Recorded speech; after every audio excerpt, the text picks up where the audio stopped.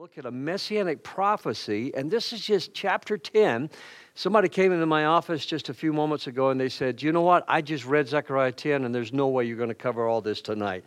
I'm going to do my best because we want to finish this up hopefully in the month of June, and if not, we'll just keep moving right ahead. A number of years ago, I was on my way to preach in Greece, and I was going to be speaking for 2 weeks in Greece at a series of camps at a beautiful coastal city called Porto. And I had a long layover in Brussels, Belgium, and so while I was just kind of touring through Brussels, it was one of those weird times where, I've never heard an audible voice of the Lord. I've told you before, I'm not very mystical, but I just knew that I knew we were supposed to bring a missions team to Brussels, Belgium. And when I sought counsel and advice, I says, no, don't go. Nobody ever gives their heart to the Lord in Brussels. This is a hard place, all the negative things that people could tell you. Well, it just so happened that the anniversary celebration of the defeat of Napoleon at Waterloo was coming up. So we had comic books printed up with a clear message. Full-size comic books. We had comic books printed up with a full-size message about the greatest battle ever fought. And then at the end of that message, there was a clear presentation of the gospel of Jesus Christ and how that was the greatest battle ever fought. We took a team of students there, and it was absolutely amazing because people were coming from all over the world to come to Waterloo. And there were people giving their hearts to Christ. They were begging for our literature, and that started a 5-year period of ministry in Belgium that was just absolutely incredible. But one of the stories I remember from that Waterloo event was this. There was a bad storm that came into London, and of course, you know how in those days, messages were not passed the way we have with Facebook and Instagram and instant news, whether it's CNN or Fox. There was a guy on top of Westminster Cathedral doing the old semaphore flags, and he was trying to send out a good message, a great message.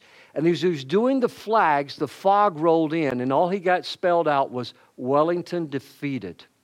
And all of a sudden, the news spread across the British Empire that England had been defeated, Wellington had been defeated, Napoleon had conquered.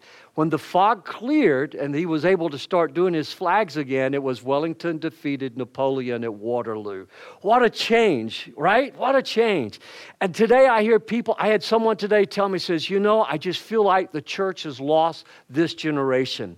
And I thought to myself about Waterloo and Belgium, how people were telling me nobody gives their heart to the Lord in Brussels. And I just recently talked to the pastor in Liège that we worked with for so long, and we had a great reunion on the phone, and we've been just kind of writing back and forth. I want you to know, never give up. Never give up on the gospel. Christ is not defeated. His church is not defeated, and that's what we're going to talk about this evening. However, I've got to be honest with you. There have been times when I've been praying, and you can let me know either by clicking yes or something like that on your Facebook page tonight or here at the hand. How many of you have ever been praying and it feels like a fog has kind of rolled in and you just don't seem to get an answer from the Lord, right? I remember Becky and I were driving across Valdosta, Georgia one night. We had been praying about something, and we'd been praying a long time, and we were at a place called 5 Points in Valdosta. And I said to Becky, I feel like there's a fog that's just rolled in. I just don't know what to do. And we pulled over, and we talked, and we held hands, and we prayed together again. There are things that I prayed for in life, and it seems like the answer has been a long time coming. What I've learned is this: God always has a reason. Always trust the Lord. Now, if you're young, that's kind of hard to hear. But when you've lived as long as I have and you've experienced as many answers to prayers as I have, you've learned to trust the timing of the Lord. But if you're in a place tonight and you're even my age and you're desperate, let's say you've got a heart condition, let's say you've got a health condition, let's say you've got a child that's sick, you still want that answer right away. There's nothing wrong with praying, Lord, help right now. I need help right now. But if the help doesn't come in the timing and the way that you're praying that it does, continue to trust the Lord. And when Zechariah made this prophecy, he's going to talk about, now listen, if you've read chapter 10 like I asked you to do today, if you've read chapter 10, Zechariah is prophesying. Remember, Jerusalem is a heap of rubble. Remember, he prophesies, your enemies are going to be trodden down like mud in the street. And with paved roads, you probably don't know what that's like. But if you've ever lived on a dirt road, you know what that's like. Stuck cars, stuck wheels, But he says, your enemies are going to be trod down like Mother Street. And he says, there are going to be so many Jews. And remember, the Jews have been decimated. They slaughtered so many Jews. They killed all of the royal leaders. They took the young men from Jerusalem that they thought were going to be able to accomplish something. They made eunuchs of them, and they took them to Babylon. So the population had really, really been decimated, kind of like Hitler did with the Jews during World War II. And he says there are going to be so many Jews in the land, there's not going to hardly... He's prophesying a population explosion. And I'll guarantee you there were some of the people listening to him going, that prophet's got his head in the clouds. Remember my illustration? The semaphore, Wellington defeated, that's all they saw. And I promise you, maybe you, during this series I've been preaching called I Promise, God's promises to us, I promise you, some of you may have thought, Pastor's got his head in the clouds. I want to tell you something. I don't have my head in the cloud. I have my head in the Word of God. And what God says He's going to do, He's going to do. Somebody say, come on, victory tonight. He's going to do it. Well, let's pray. Let's get into this. Father, in the name of Jesus, in the next few minutes, I just ask you to speak to our hearts. Help us to grow. Help us to learn. And help us to apply these lessons to our lives. For it's in Jesus' name I pray. Amen, amen, and amen. Number one, seek God and trust Him. That's the message of Zechariah chapter 10. Seek God, trust Him. To seek God means that you're going to obey God. I was talking with a Jewish friend of mine today. He called me just as I was pulling into the parking lot.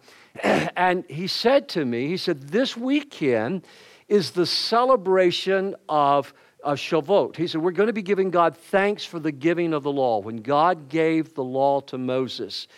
And he said, on this 2-day celebration, he said, we will spend all night studying the word of the Lord. So I called him by name and said, are you going to stay up all night reading the Bible, studying the Bible? He says, well, I'm going to stay up a good deal of the night. I probably won't be up all night. And I told him about one night when I tried to stay up all night while I was in college just worshiping the Lord, and they came in and found me laying on the gym floor the next morning, sound asleep. I tried, but I failed. My point is, they're celebrating the giving of the word of the Lord. And when they're celebrating this, one of the things that my friend, his name is Adam said to me today, God gave Adam the tablets, and he came down, and because of Israel's sin, he broke them, and then he had to go back up to the mountain where God gave him the tablets again. And I thought to myself, a cloud on the mountain. Moses had disappeared in the cloud. The people of God gave up. And it's tempting sometimes to give up when we don't see God working in our timetable. To seek God means to obey God. And Adam told me, he says, during this time, we simply say, we do before we understand. And so I said, Adam, does that mean we obey before we understand? He said, that's another way of putting it. To seek God means to obey God. We seek God, not happiness, Dietrich Bonhoeffer said. Dietrich Bonhoeffer said if we would seek God, we would find happiness. If we would seek God, we'd find all the things that we want in life. But remember, to seek God means to obey God. We understand this as parents. Haven't we told our children when they were small, I know you don't understand, but I need you to trust me. I need you to obey me. It's not a matter of whether you understand. I need you to obey. Sometimes your life could depend upon that. Charles Spurgeon said, prayer has the key, listen to this, prayer has the key of nature as well as the key of heaven hanging at her belt. So God says in Zechariah chapter 10, verse 1, ask the Lord for rain in the spring, for He makes the storm clouds. And He will send showers of rain, so every field becomes a lush pasture. Household gods give worthless advice. Fortune tellers predict only lies. Interpreters of dreams pronounce falsehoods that give no comfort. So my people are wandering like lost sheep. They are attacked because they have no shepherd. What is he saying there? He says, seek me, trust me. But what happens is if people don't see God, it just tends to happen this way. If people don't see God working on their timetable, if they don't see God doing things the way they want God, they turn to false gods. They turn to idols. They turn maybe to astrology. They turn to fortune tellers. We've seen that happen in America because people are looking for something instant, and it may provide a little relief at the moment, but it never provides the long-term answers that we need, because whether it's astrology or another religion, if it seeks you away from the Lord, if it leads you away from the Lord, it will always lead you to death. And so God says, seek me and trust me. I love what Spurgeon says.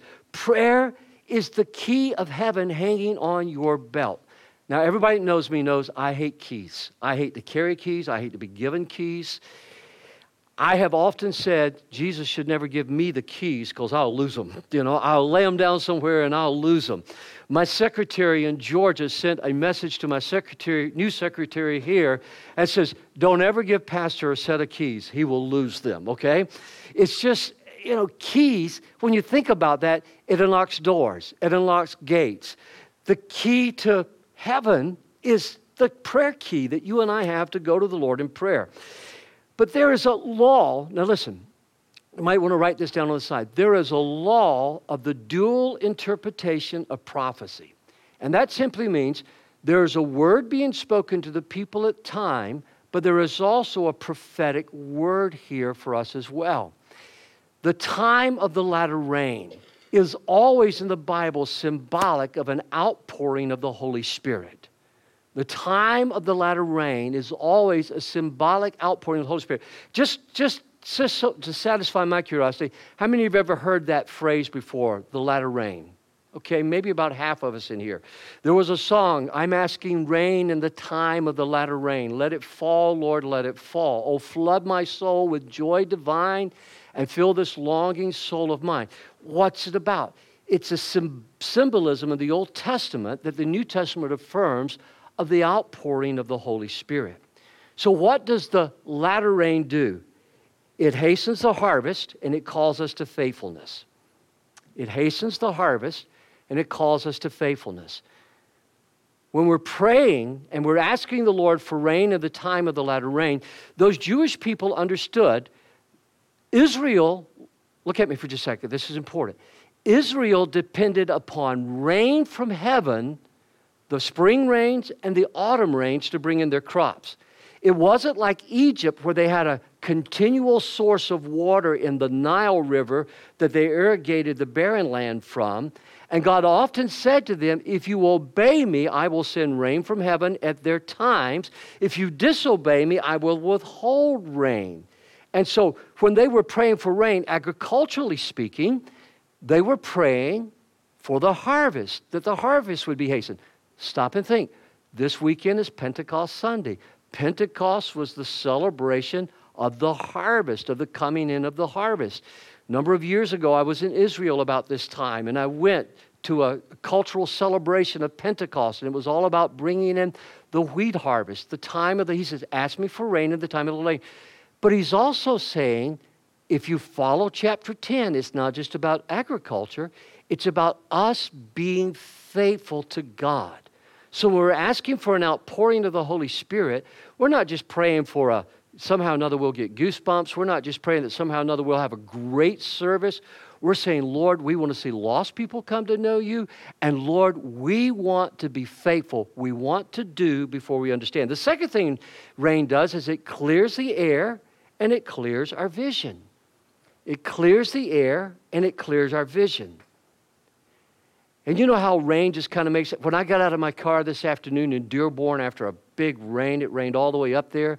I stepped outside and I wasn't even thinking about the message, but I thought, I love that smell right after it rains. It clears the air, but it also clears. The Holy Spirit gets us refocused on what life is about. The third thing is the rain does is it softens the soil, because in that time of the summer, it would be baking the soil. Now it softens the soil, but the rain of the Holy Spirit softens our heart. I want a tender heart, don't you? I want a sweet spirit. The fourth thing it does is it brings an abundant harvest, and it also brings abundant blessings into our lives. This series that I've been on called I Promise, it's all about the blessings that God has for you and I.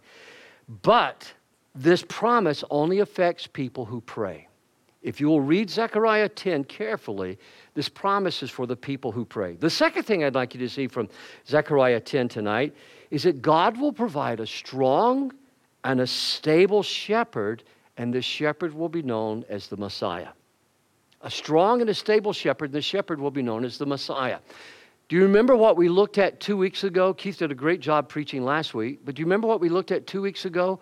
We looked at the prophecy of the Messiah coming in riding on a colt. Remember that? And remember I tried to use some humor there and said, Becky recently, I was talking about how gray I was going. She says, "You're my silver stallion." And I said, "I really like that. I want you to stick with that nickname." It would have been awful if she'd called me her gray donkey. And yet that's what Jesus came riding in on, was the back of a donkey. And remember, the donkey was the animal of the common people.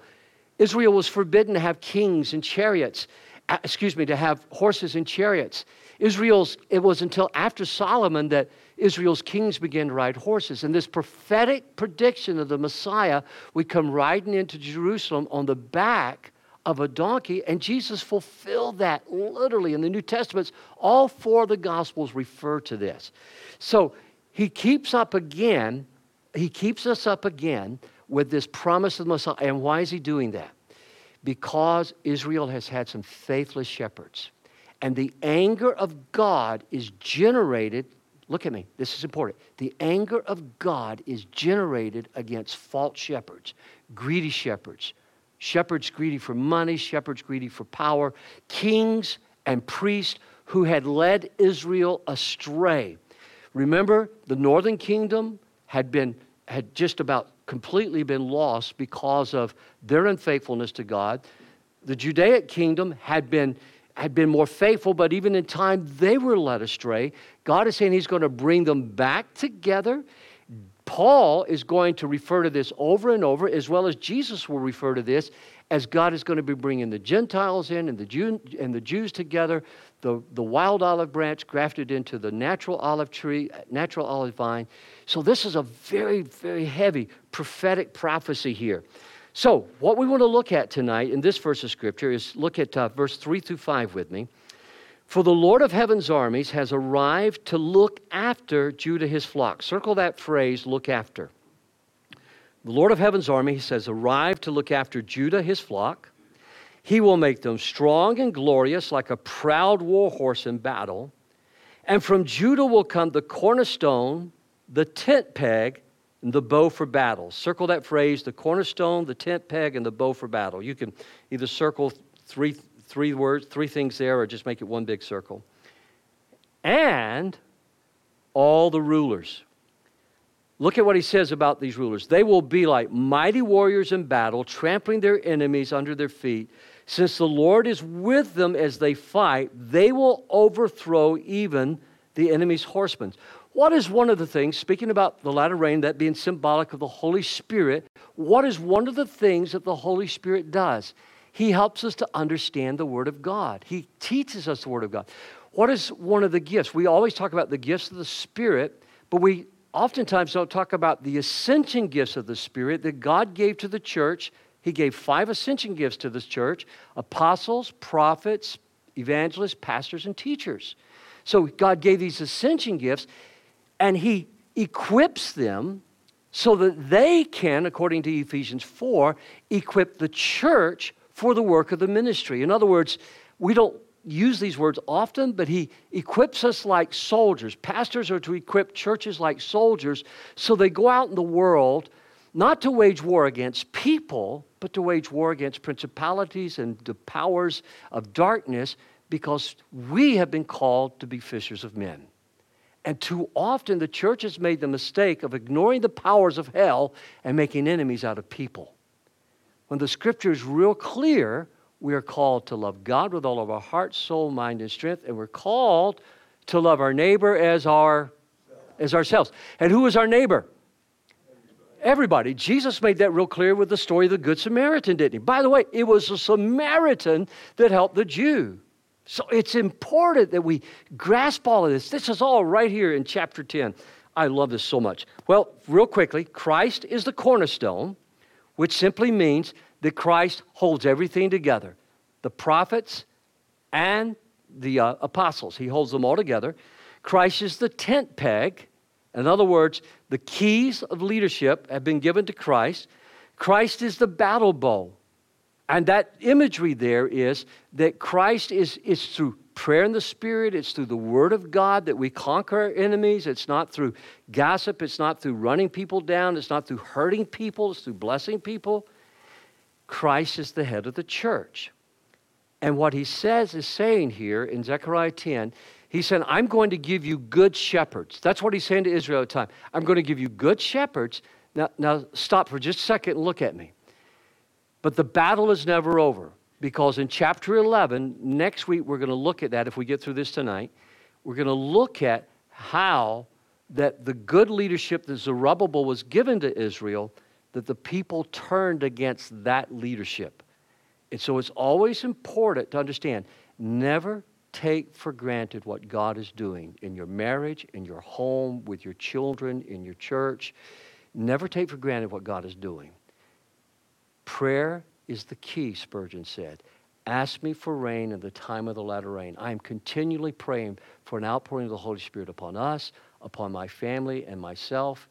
The Bible says, and that emphasis is ongoing, that we should be filled with the Spirit. That emphasis should be filled continually.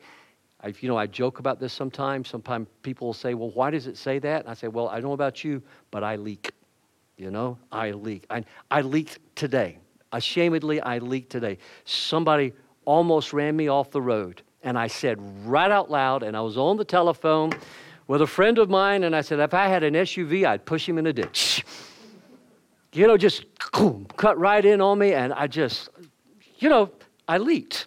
So I asked the Lord to forgive me and fill me back up before I got here tonight so I wouldn't be a hypocrite. So Christ will provide shepherds after his own heart. Jeremiah chapter 3, verse 15. And I will give you shepherds after my own heart, who will guide you with knowledge and understanding.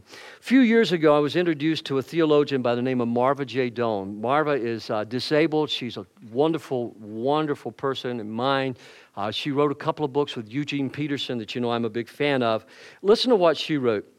We keep centering our lives in Christ, which always begets new repenting for our failures and enduring belief in his kingdom, forgiveness, and transformation and renewal.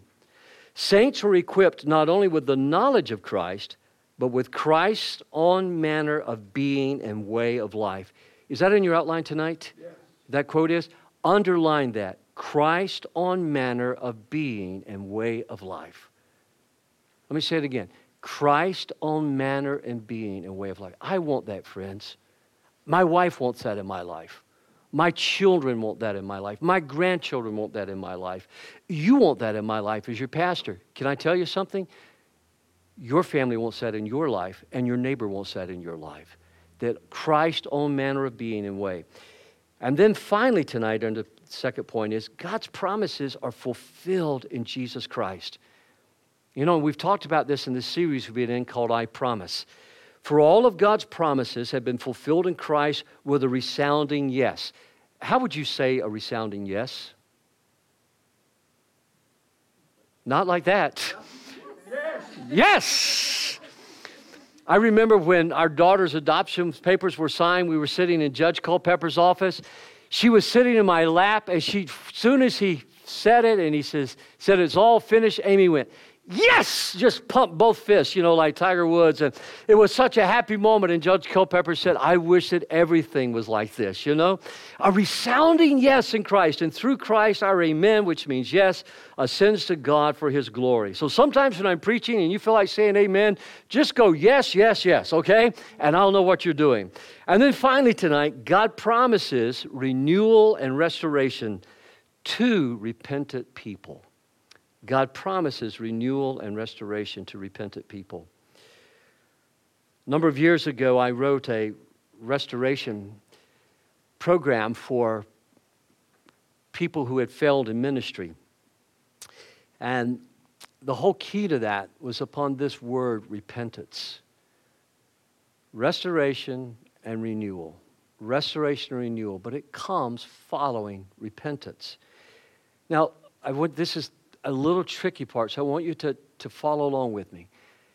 God had scattered his people, but the reason he scattered his people was to save his people. If he had allowed them to continue in their sins, they would have self-destructed. Yesterday, somebody called me or texted me with a great question. And that was, what's the source of evil? There are two words that are translated evil in the King James Version. They differ by two consonants. One of those words that the King James translated as evil actually means calamity or disaster, where it says, I, the Lord, in the King James Version, create evil. That's not what that word in Hebrew meant. It meant disaster or calamity.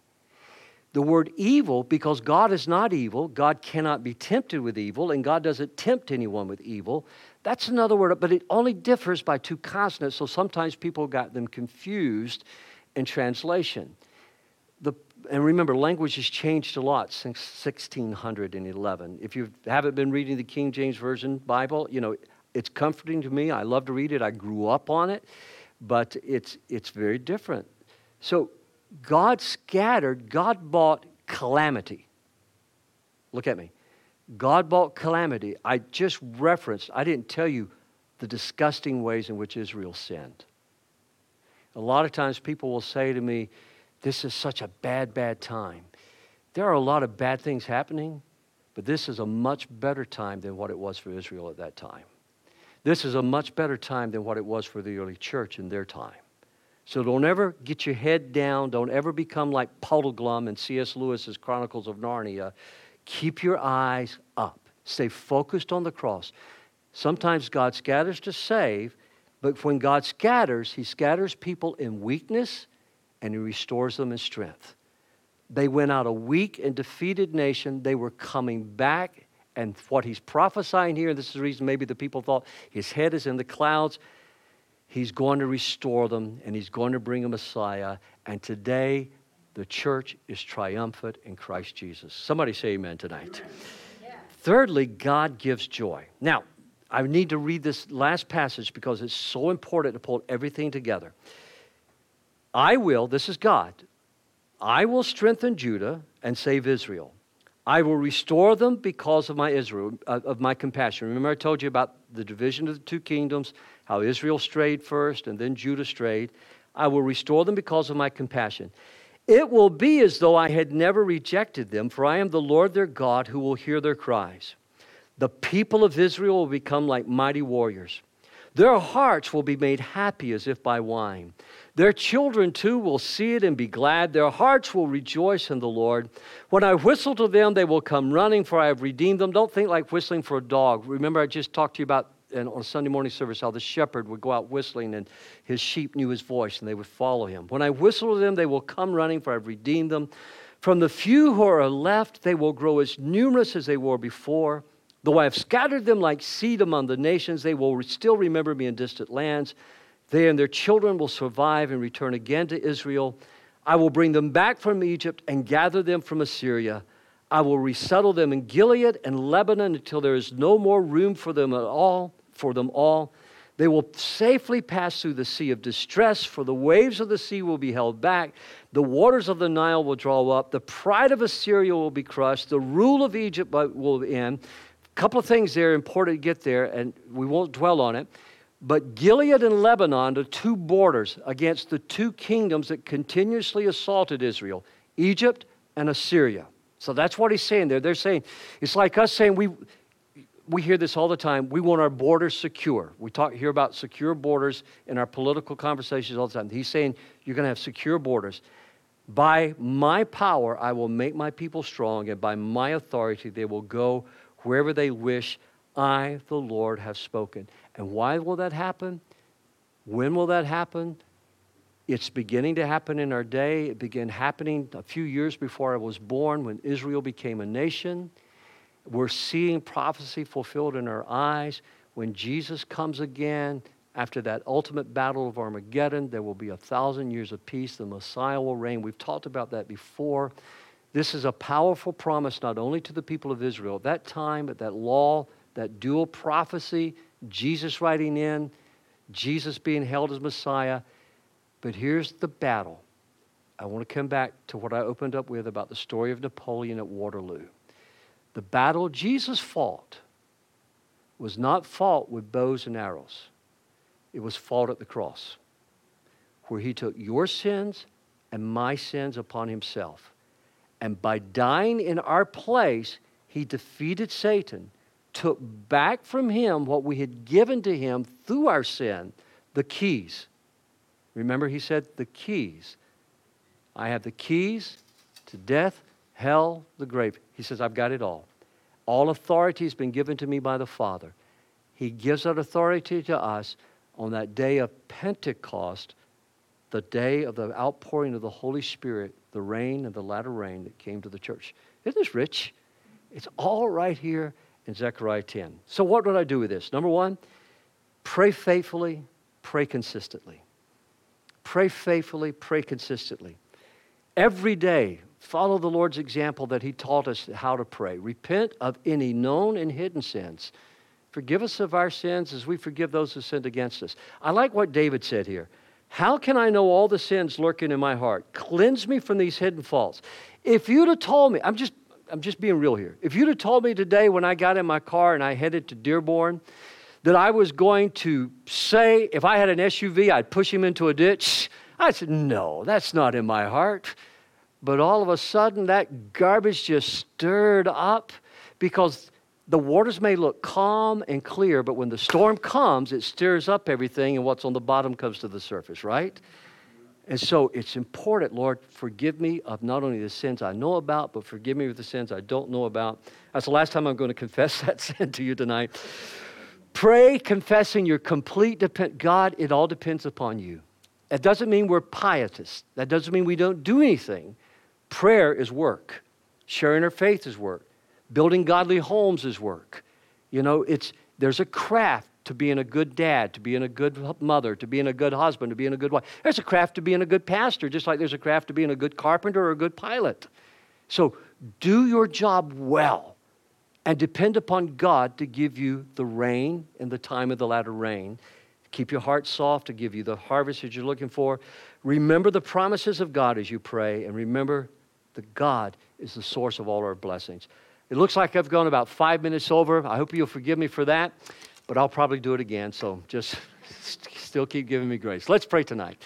Jesus, we love you with all of our hearts, and we thank you for your word this evening. We thank you, God, for the promise of the outpouring of the Holy Spirit. And this weekend, God, would you make us more mindful of this than ever before? For it's in Jesus' name I pray. Amen, amen, and amen. God bless you. Thanks so much for joining us tonight.